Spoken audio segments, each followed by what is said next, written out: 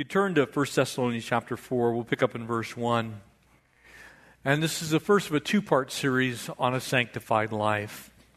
Now, I want to make very clear right here, right now, if you are in here and you have your children with you, this message will absolutely be PG-13, so it is probably the best thing that you could do is to head to the junior high or the high school class and spend this particular message there, and likewise for next Sunday as well.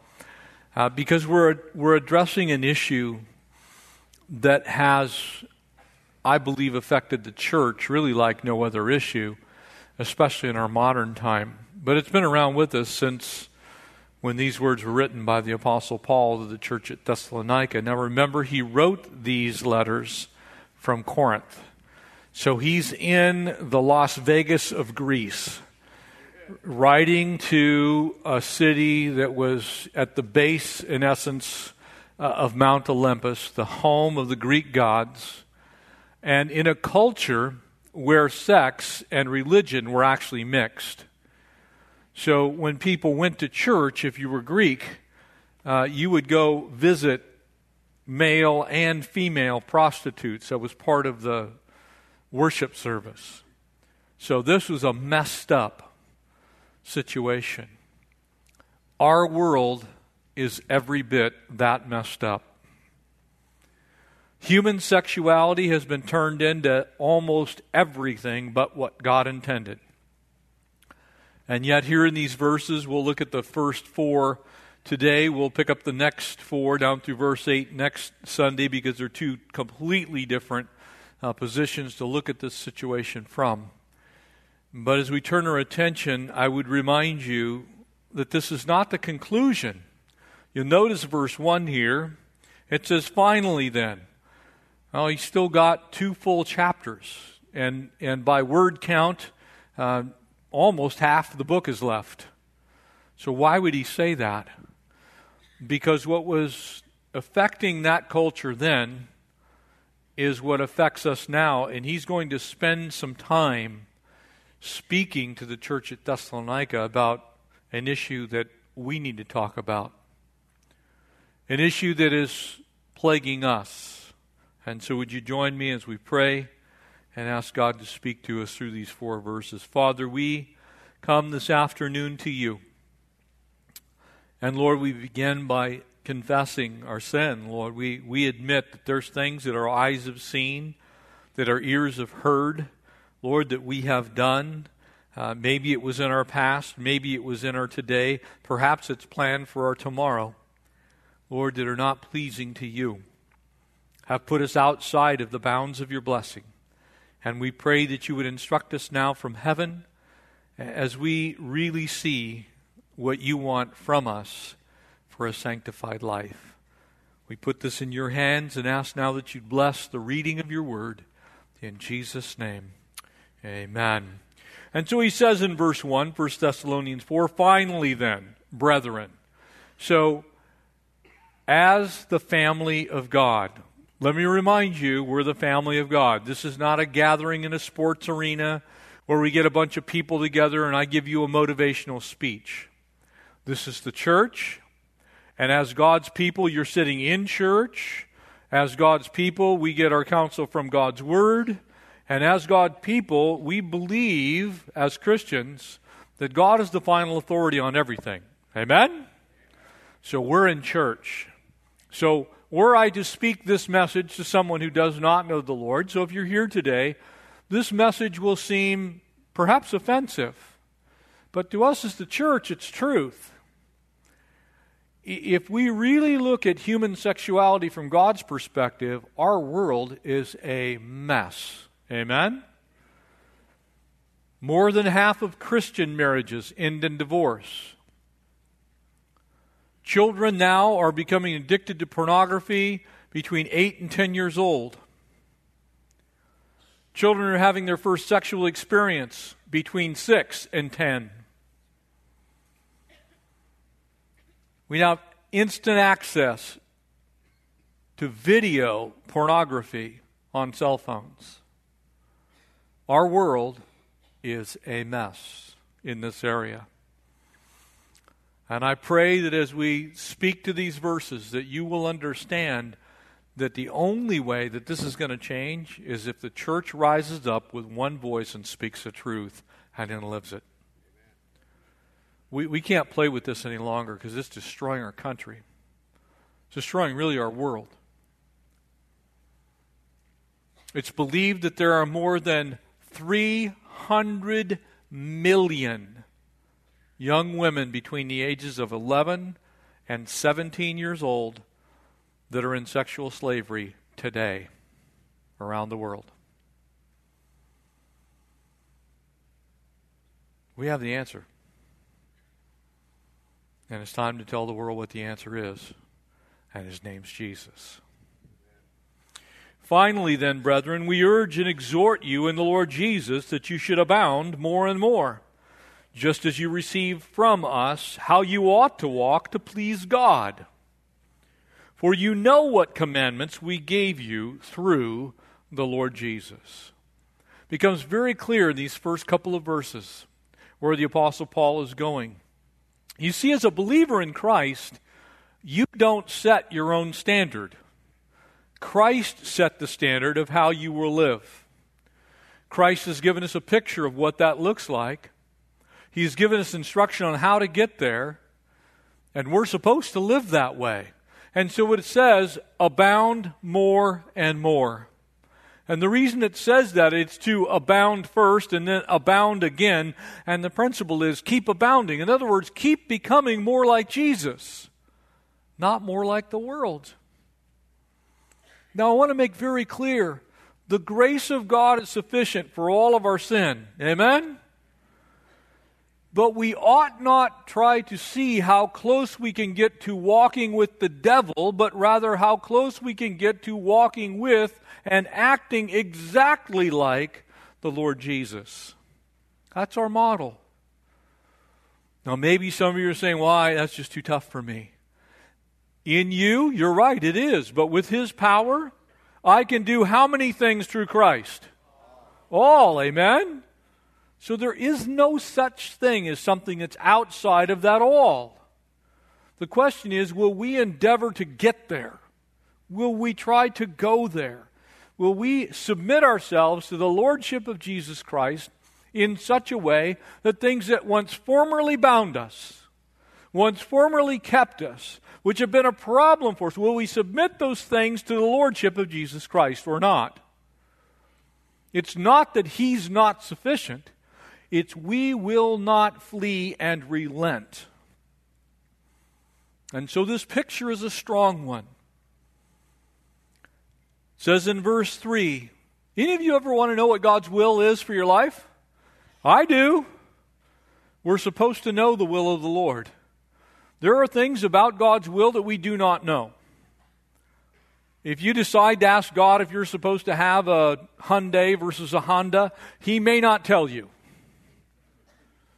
If you're going to ask the Lord if you're supposed to have a cheeseburger or a taco for lunch later, you may not get an answer to that.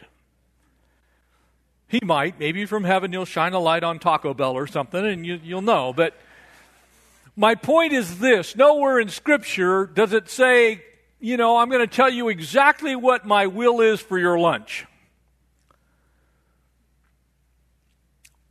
But it does tell us exactly what His will is with this subject. This is one of the places where God says implicitly, directly, without any equivocation. He doesn't give any excuses. He lets no one off the hook. He doesn't say, well, this is my will except, or unless. Follow it with me. For this is the will of God. Underline it. Your sanctification. He begins with a word that maybe some of you don't understand. We'll get to it in a moment. But sanctification is being saintly or being set apart. It's being like Christ. In other words, it's a process that begins when you say yes to Jesus, continues your whole life while you're here on this earth. You become more saintly, more Christ-like, more set apart. You become less like the old you and more like the new you, ultimately ending with you going to heaven perfect. So it's a process. This is the will of God, your sanctification. In other words, here's how you get the sanctification in this area of your life. This is how you become more like Jesus in the area of human sexuality. Notice what it says, that you should abstain from sexual immorality. Now we're going to break this down because it's important for us to recognize exactly what God is intending to say to us here. But you can't become more like Jesus becoming more like the filth of the world. You're not going to get closer to Christ by dipping yourself in the sewer of this life. You are not going to get closer to Jesus by doing the very things that He tells you not to do. You will get closer to Jesus and be more like Him if you choose to do exactly what He has told us. And He has defined exactly how your human sexuality is supposed to work. He's pulled no punches. This is an area of absolute accuracy with the Lord. You may not know the exact process whereby you become infilled with the Holy Spirit. But with regard to your sexuality, the Bible is eminently clear. And so he uses a generic term here, and we'll enlighten this a little bit as we go on. He uses the Greek word porneia. And the reason he uses that term, and here it's translated immorality, is because it applies to every kind of sexual sin that is outside of God's definition for when sex is good. Can I ask you a question? Who invented sex? God. You think He knows what makes it good? Do you think He knows why He created it? So if He did that, and He tells us what that is, and if there's other ways, what do you think those ways are called? Wrong. God made in the beginning Adam and Eve into His own image. Amen? He said, I have created man in my own image. And all of creation, God said this very thing about all of it. It is very good. So if God created Adam and Eve, unique individuals, created, by the way, with sexual purpose, both for fulfillment sexually and for procreation, don't you think God would tell us exactly what we're supposed to do with that? He does. His word's very clear. Again, I remind you, this is a PG-13 time. We don't do this very often, but this is one of those passages. He says you should abstain from sexual immorality, that each of you should know how to possess his own vessel. That is a euphemism for saying you ought to know how to control your own self sexually. You ought to know what to do with how God created you fearfully and wonderfully. In other words, He didn't create you to do whatever you want to do. So when you hear people saying, hey, my body is mine, as a believer, can I say something to you? It's going to sting. Your body doesn't belong to you. 1 Corinthians chapter 6 says your body belongs to God. It's the temple of the Holy Spirit. Secondarily, if you're married, guess who else your body belongs to, and it's not you? Your spouse. So in that sense, you do not have the right to use your body physically for anything other than God's intended purpose as a believer. It's not yours to toy with. It's His to bless you with, and it's His to bless your spouse with. It's not yours to do with as you see fit. I told you I was going to make everybody mad. It's okay. I'll take a few bullets, get a few emails. It's all right. And so what does He say to us? He says, look, I urge you, I exhort you, I want to implore you, I want to speak into your life that we have to live moral lives in an obsessed world. We have to live in a way that pleases God, not in a way that pleases ourselves. In other words, we need to get moving in the right direction. You see, when you think about your life, it says we should abound more and more. We have to go from going our own way to going His way. And then when you start going His way, you need to go more His way, and then more His way, and ultimately keep going His way until you're completely going His way. Everybody got it? We got to move the right direction. Now, you can go back the other way. We call that backsliding. Amen? That's called going the wrong way. That's going back where you used to be. That's going back where you have been delivered from. You see, the Christian life is not just a set of rules. Your Bible's not a rule book in that sense. It's a manual for wonderful life and abundance and blessing. But like any other book that has stuff in it that we're supposed to do that we don't do, the choice is ours, whether we do it or not. And if we want to live God's way, we'll receive God's blessing. If we want to do things our own way, then He will simply say, you can have what you've earned. And probably very few people in this room have not lived long enough on this earth to figure out that when you do things your way as opposed to His way, the results are not that good. Amen? You see, we sometimes wonder exactly how our world got the way it is. We have, as the church, a part to play in it because pastors are afraid to stand up and do what I'm doing right now. I figure somebody's going to get up and leave. Somebody's going to leave the church. You know, you can't tell me that my committed relationship is not from the Lord. I'm not telling you that. God is. Because He said, if you want to know my will, then you abstain from sexual immorality. All kinds of it. It's a logical, it is a moral imperative to move forward in your walk with the Lord. If you try and stay stagnant, if you try and mess with sin, if you try and be in two worlds at once, if you try and serve two masters at once, if you're in a sexual relationship with someone that you're not married to, you're in sin. Period. No matter how much you call it committed. That's because God's Word says that. As believers, we take our cue from God's Word, not from what the world says. Our problem is we listen to what the world says. We pick up the world's understanding of what a committed relationship is. God says it's one man, one woman for life in marriage. And for this reason, what was the reason? Marriage. God created them as man and woman. And the two shall be joined together as one flesh. God defined that in the very first chapters of the book of Genesis. He hasn't changed His stance on it. Didn't go, oh man, I sure never saw that culture coming.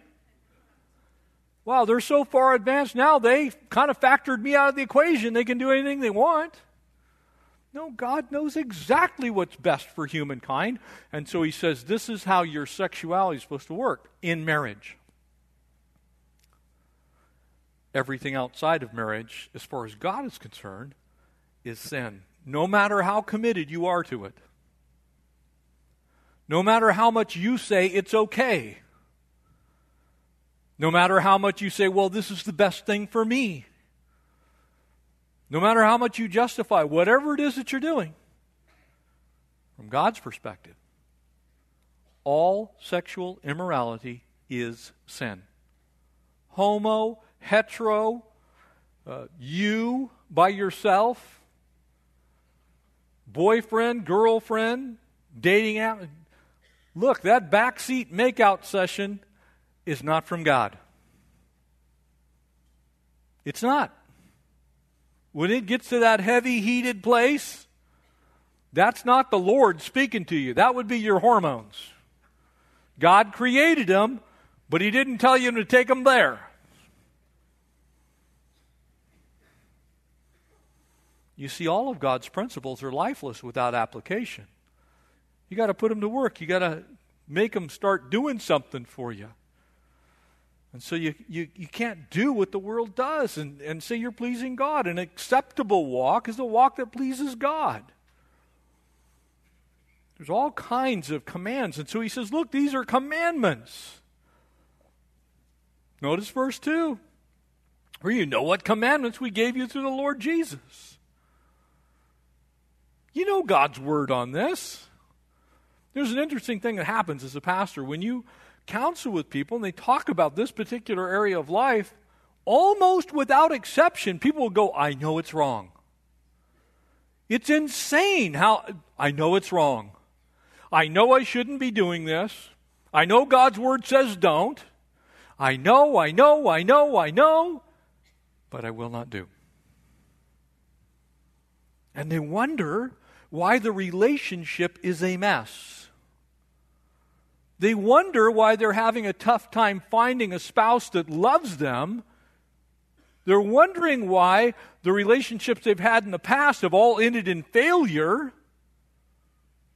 It's because there's no verse in the Bible that says you should be test driving your spouse or anyone else's. I don't mean to be too graphic, but y'all know what I'm saying. One man, one woman for life. This has been a new thing, like the last 10 years. Well, we just need to know whether we're sexually compatible. Here's how I answer that. So you don't need to come see me. Are you a man? Uh-huh. Are you a woman? Uh-huh. You're sexually compatible.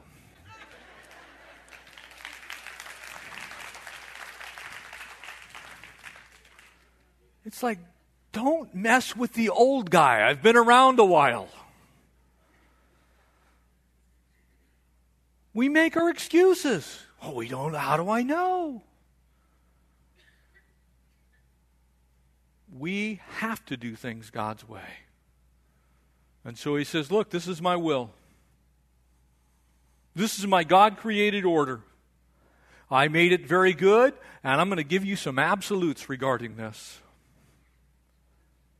When you look at the problem people in the Old Testament, David, Solomon, Moses, pretty much all of them, you see any kind of normal thing that happened that kind of got them all messed up? Look at Solomon, a dude he was not satisfied with 1,000 concubines, okay? So don't think that you can get any more satisfied with your thoughts on the matter. You won't. The only place that satisfaction comes is being in the center of God's will in marriage. Do you think you can have it someplace else? You are sadly mistaken. And again, not because I say so. God's word says so. He defined how this is supposed to work. And so he says, look, I've given these commandments. You know what Jesus said? You are my disciples indeed if you keep my commandments. In other words, he put the onus on us. He said, if you want to know whether you're walking in my will in most things, just do what I tell you to do. Act how I tell you to act. Be what I tell you to be. Live the way I tell you to live. In the area of sexuality, he's been real clear.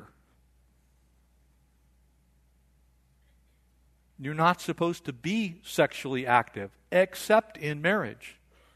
And if you're married, thank you, Jesus, for that release in marriage. Amen? It's a beautiful thing in marriage. It's not a beautiful thing between two 15-year-olds. It's not a beautiful thing for your 50th time. Because your mind stores every bit of that, and God knows it. And so for the rest of your days, you're comparing 1 to 2 to 3 to 5 to 10.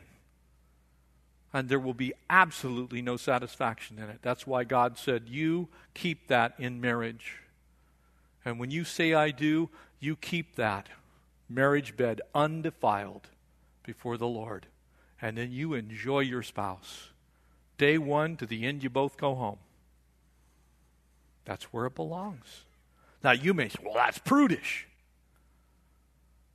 Well, if that's prudish, then I guess I'm a prude.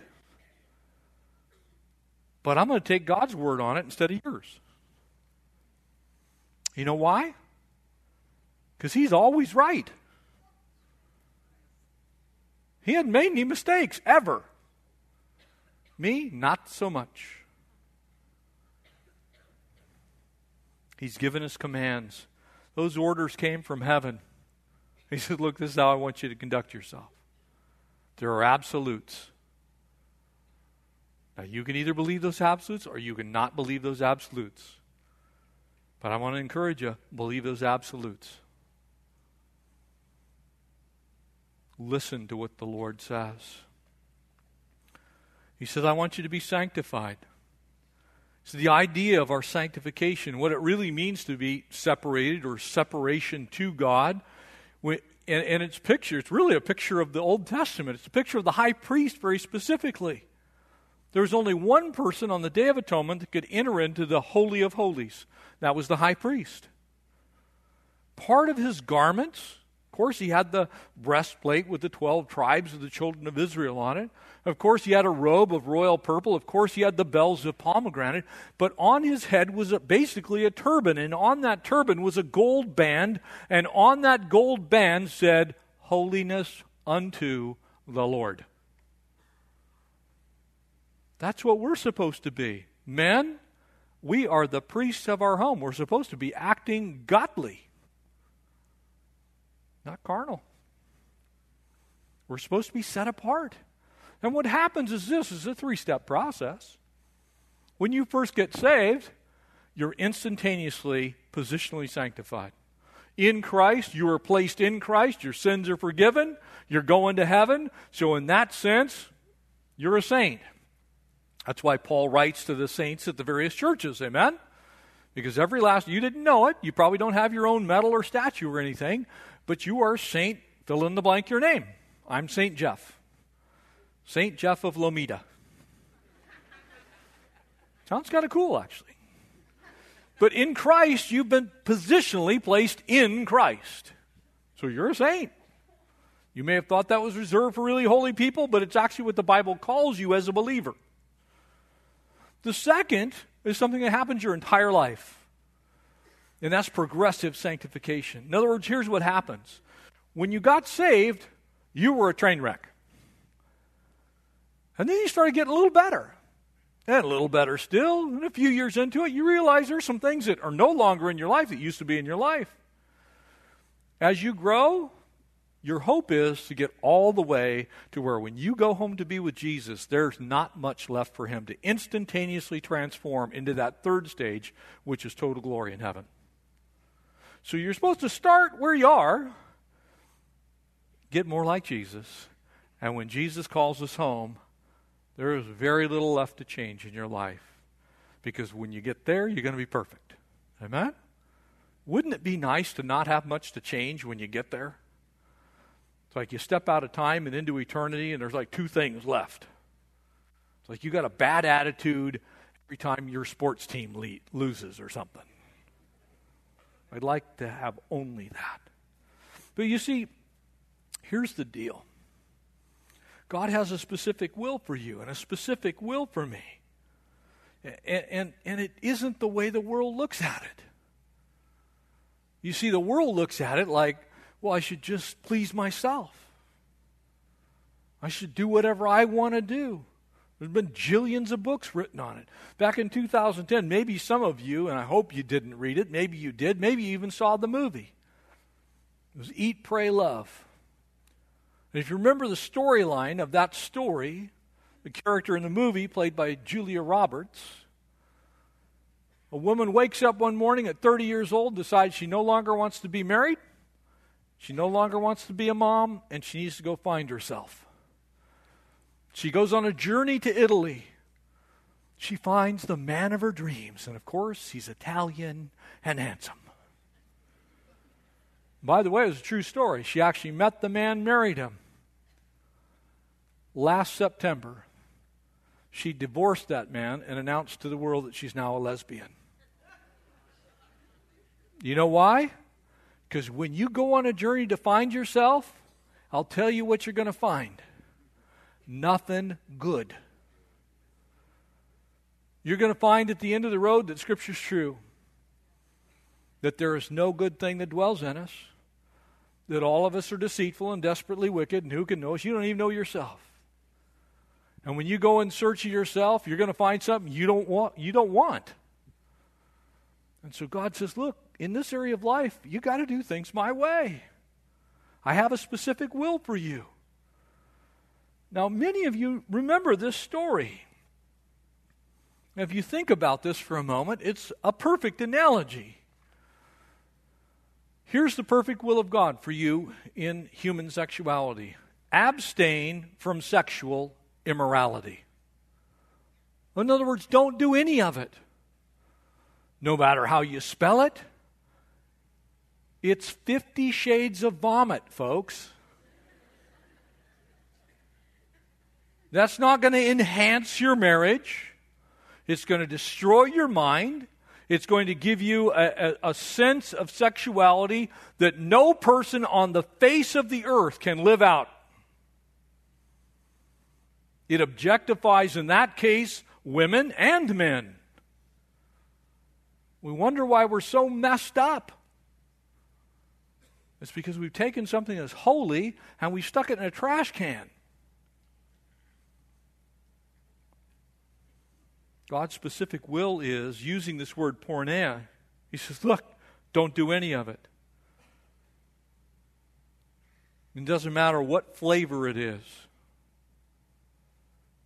Pornography. Sexually graphic novels, by the way, are pornography.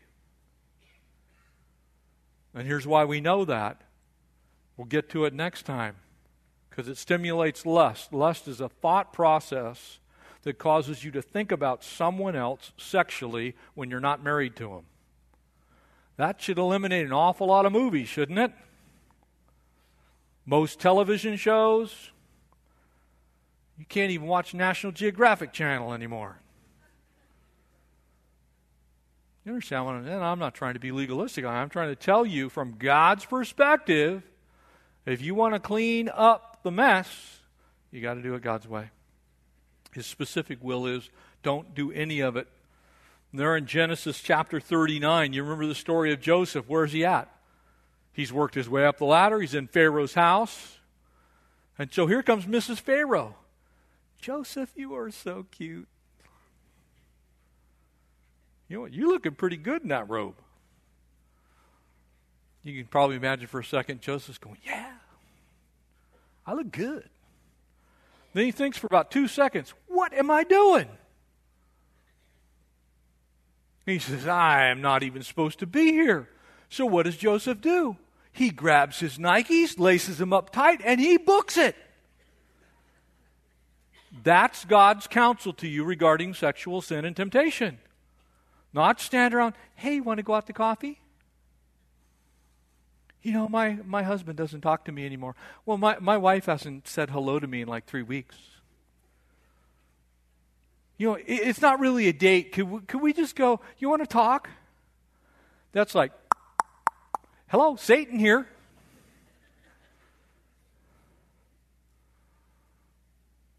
That's not you having your needs met. That's the pit of hell opening up and saying, hey, let's go do something different. God's specific will is you do exactly what Joseph did. You turn tail and run. You flee sexual sin. 1 Corinthians 6, 2 Timothy 2, 1 Peter 2, all say exactly the same thing. Flee sexual immorality of every kind. And in fact, it goes so far as to say, look, everything you do outside of your body kind of doesn't affect your body, but the things you do sexually not just affect your mind and not just affect your spirit, they actually affect your body. So don't. God's counsel to us has been flee since day one. And you have to have the right definition of what he's saying to flee. It's all sexual activity outside of marriage, of every flavor. You cannot sanctify your fornication, your sexual sin, by saying, but we're in a committed relationship. If you're that committed, go get married. God defined it. It's not up to us to rewrite the rules to it. It's for us to listen and say, God, this is what you said, and because I'm one of your children, and Jesus, you bought and paid for me with your own blood, and I now belong to you, not to myself, I'm going to do exactly what you tell me to do. Irregardless of how you feel about that. Can I give you a little secret?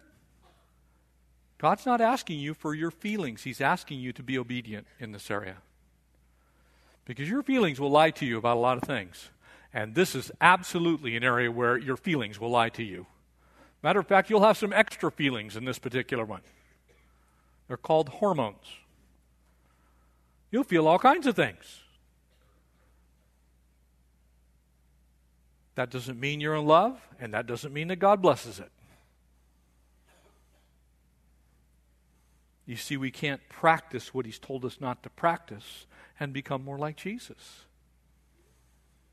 It's real simple.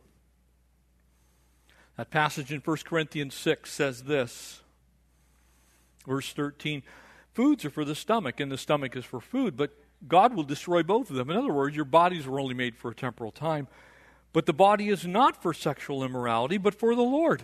In other words, it actually says your body wasn't created to do those things. It was created actually for the Lord. And the Lord for the body, and God raised both up. Do you not know that your bodies are members of Christ? How then shall it be joined to a harlot? Those are pretty strong words, amen?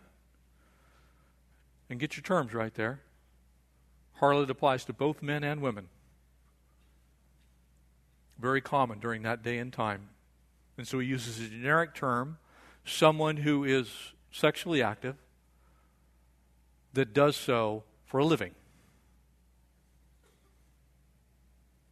Certainly not. He says, flee sexual immorality. Now, why am I saying this? Because you can win. You can have victory. This can be defeated in your life. If you're here today, you just need some know-how. You need to know how to possess your own vessel. Look, if you feed that flame, it'll burn. If you give it reason to stay alive, it will. And it's like any other sinful behavior, except this one is stronger than most. Because you have 5 main drives in your life. And the first 4 keep you alive. Eating, breathing, coursing of your blood, and sleep. Number 5, your sexuality. So God's not going to give you something that can't be controlled. He's not just going to put something in you and say, well, I'm sorry it's sin, but I know you can't help yourself. He gives you victory. But you've got to want the victory. And so we need some know-how. We have to take decisive action. We have to step out and step into faith. We have to recognize that we are, in fact, the temple of the Holy Spirit. You are, as a believer, the dwelling place of the very same Holy Spirit. It caused the stars to be born, the universe to spin. And so if that's the case, we can control our sexuality. Because that Holy Spirit's in us. We have drastically different attitudes towards this subject than someone who doesn't know the Lord. And so let's make sure that we are possessing our vessels in a way that tells God, look, I want to honor you. I know what your will is. I'm fleeing those things. I'm not going to play with that stuff. I'm not going to sit around and watch it. I'm not going to continue to go to those places that causes those thoughts to be prevalent in my mind. I am going to run from those things. If you got a problem with your cell phone, break the screen and just make calls. If you got an issue in your life, take decisive action and ask God to give you strength. Because if you play with it, it's going to master you. It's going to weight you down. And that's not what God wants. He wants you to be free. Would you stand and let's pray together? Worship team's going to come back out and we'll close in a chorus. But as I did the previous two services, it's a tough message. It's hard to deliver. It's hard to hear. Because it grates against our society. This is one of those subjects that the church wrestles with. Let's stop wrestling and start submitting. I'm going to ask you to bow your heads, close your eyes, and I would just respectfully say, please, all of you, because I'm going to ask in just a moment, if you've been struggling and you want to be prayed for, to be set free, you don't have a grip on this subject in your life. You've been places you shouldn't be, and you've been doing things you shouldn't do, and you're tired of it. And you want to surrender that to the Lord. I want to pray for you. And so I'm just going to simply ask you to lift your hand up in the air. Please, no one looking around the sanctuary. Let it be a holy moment where everyone can do that in peace. I see that hand. Any others? Slip your I see that hand as well. And any others? Put those hands up. You're just telling God you want to be free. That's a great thing. I see that hand. Oh, praise the Lord. Hands going up all over the sanctuary. Thank you, Jesus. He wants us to be sanctified. He wants us to be set apart. Just keep them up for a moment longer. Praise the Lord. God's not mad at you. God loves you. He wants you to be free from this stuff because He knows it's going to hurt you. He knows it's going to cause you pain and anguish. Just slip your hand up and I'm going to pray with all of you all at once. Any others? I see that hand. Praise God. See that hand in the back. Thank you, Lord. Let's pray. Put your hands down. It'd be my honor to pray for you. Father, for all these hands, I just pray for them. We pray together in unison as a church. Lord, they want to be free from that which binds them. Lord, the thoughts of their minds, the actions of their life. Lord, the places they've gone, the things they've seen. Lord, I pray for those that are struggling with pornography. I pray for those that are in relationships they shouldn't be in. I pray for those that are not faithful in their marriage. Lord, I pray for those that right now they're even thinking about something sinful and they haven't done it yet. Lord, in Jesus' name, by the power of the cross, set them free.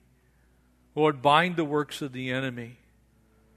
Create in them a new heart, a clean heart. Take not your Holy Spirit from them. Lord, give them new desires and new thoughts. Cleanse, Lord, their minds of the sins of the past. Free them from the bondage, Lord. We thank you that we can be free, and he who the Son had set free is free indeed. Lord, we don't have to go there again. We don't have to do that again. And so, Lord, for these that have raised their hands, please grant them great victory. Set them free. In Jesus' name, amen. Amen. Amen.